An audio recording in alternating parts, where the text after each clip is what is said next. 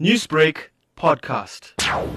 I can say with confidence that in a Section 21 application has been lodged with SAHPRA on Friday last week, and subsequent to that, SAHPRA has responded to the applicants and has given the assurance that the matter is receiving urgent attention. You also asked for a sitting before Parliament so that evidence can be given to prove the effectiveness of Ivermectin from studies being done overseas and from doctors' testimonials here in South Africa.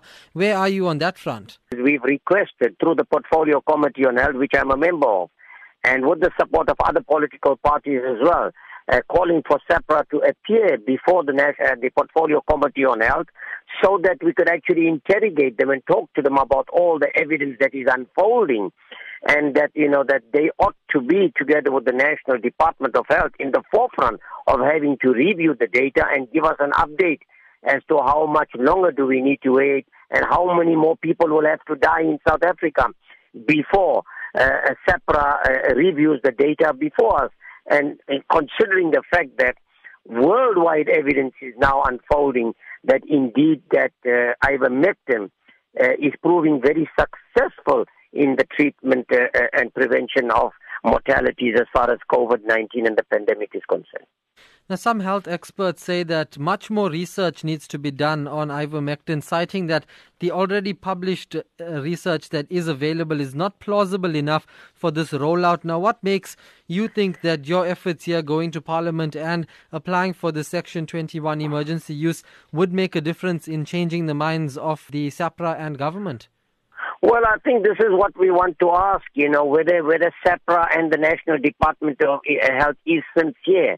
Are we a caring government? Do we care about the lives of our people? Now, there is no doubt about it. Yes, I would agree that more trials need to be done, more research needs to be done. I'm not disputing that. Remember, we've ordered a vaccine that's coming into South Africa, paid 283 million rand already in forefront, and there's no guarantee it's going to work. Many experts are also saying there's a different variant and it may not work. So simultaneously, but here, we have evidence and research that has done extensive research where countries are using Ivermectin. I will admit that not enough has been done in South Africa in terms of looking at the data to ensure that it's going to work in terms of combating COVID-19.